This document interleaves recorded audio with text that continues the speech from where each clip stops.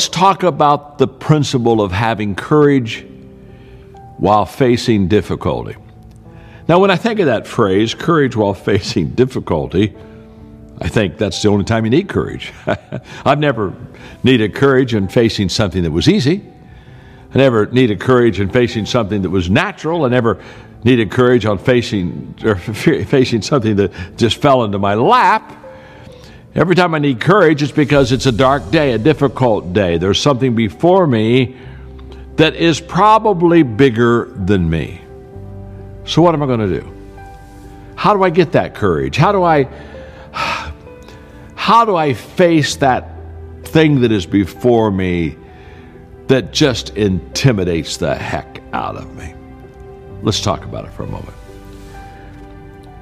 The first thing I want to talk to you about courage is this, that you will never get rid of fear. So don't think that courage is the absence of fear. If you have no fear, it's not a courage issue, it's a mental issue, okay? We all have fears. The second thing I want you to know about courage is the fact that nothing is ever accomplished unless you do something. And courage gives you the power to do something. Courage gets you up, gets you walking, gets you started. The third thing I want you to know about courage is the fact that on the other side of courage is where the promised land is.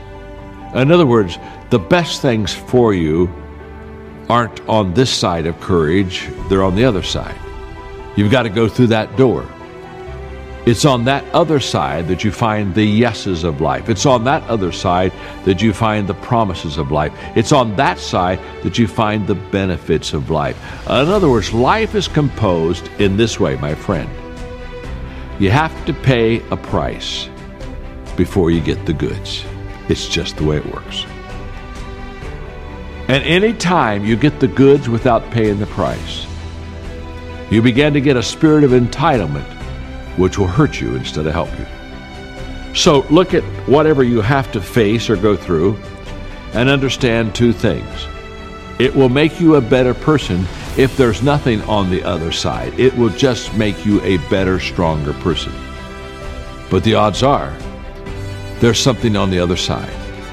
I wonder how many times I've missed that positive something on the other side because I didn't have courage to take action and open the door. I can promise you, I've had a lot of losses in those areas.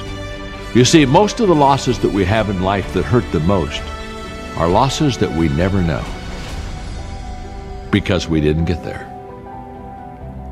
So I would encourage you, the next time you see something before you that's formidable, big, intimidating, do it anyway.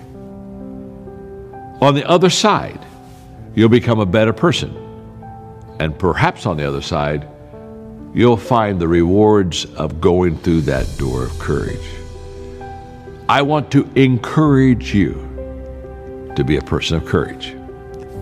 It will make you a better person.